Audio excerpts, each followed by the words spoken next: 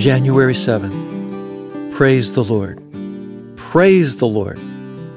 Psalm 149, verse 1. To make an emphatic declaration or command, an exclamation point is used at the end of a sentence or phrase.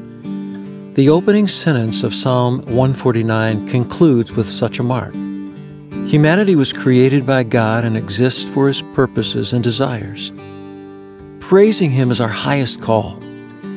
Honoring Him is our greatest goal. Certainly, worshiping Him is a privilege, but additionally a command we must observe.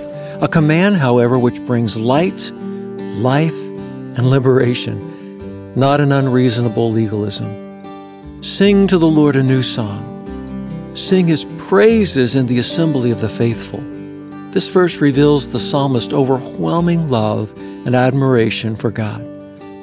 Although simple, this opening line of Psalm 149 is filled with the deep emotions of conviction, joy, passion, and internal fulfillment. This is no quiet introduction easing into an eventual crescendo.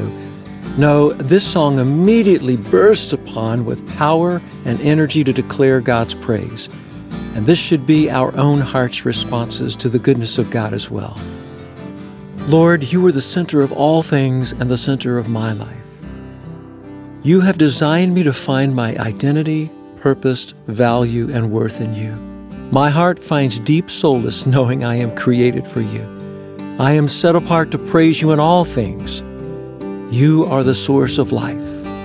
So my heart bursts forth this morning in praise to You. Amen. For Yours is the kingdom and the power and the glory forever.